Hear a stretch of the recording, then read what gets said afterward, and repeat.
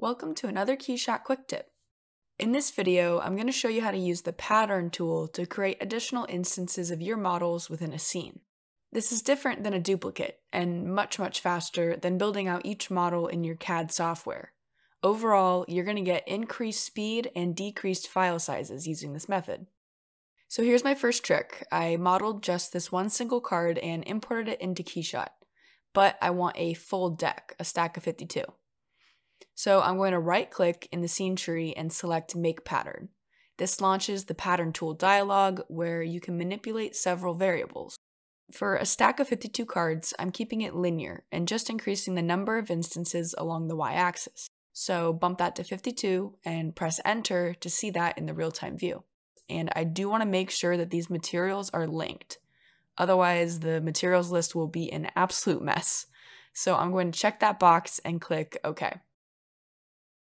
Now, let's say I want to create a kind of random assortment of cards on the table, like someone just tossed them there casually. I'm going to open the pattern tool again. This time, I'm going to increase my instances along both X and Z. And then modify the spacing a bit for each. And finally, I'm going to open this scattering dropdown and these sliders for displacement and Y rotation. They really just have to be adjusted based on what you're seeing in the real-time view. So just increase or decrease these depending on what you want to achieve. If you don't love what you're seeing, you can always go back and edit the pattern to your liking.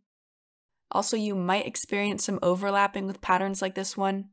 To fix this, I'm just going to select a card that I kind of want to rest on top of the others. I'm going to adjust that and then choose to have it snap to the lower object.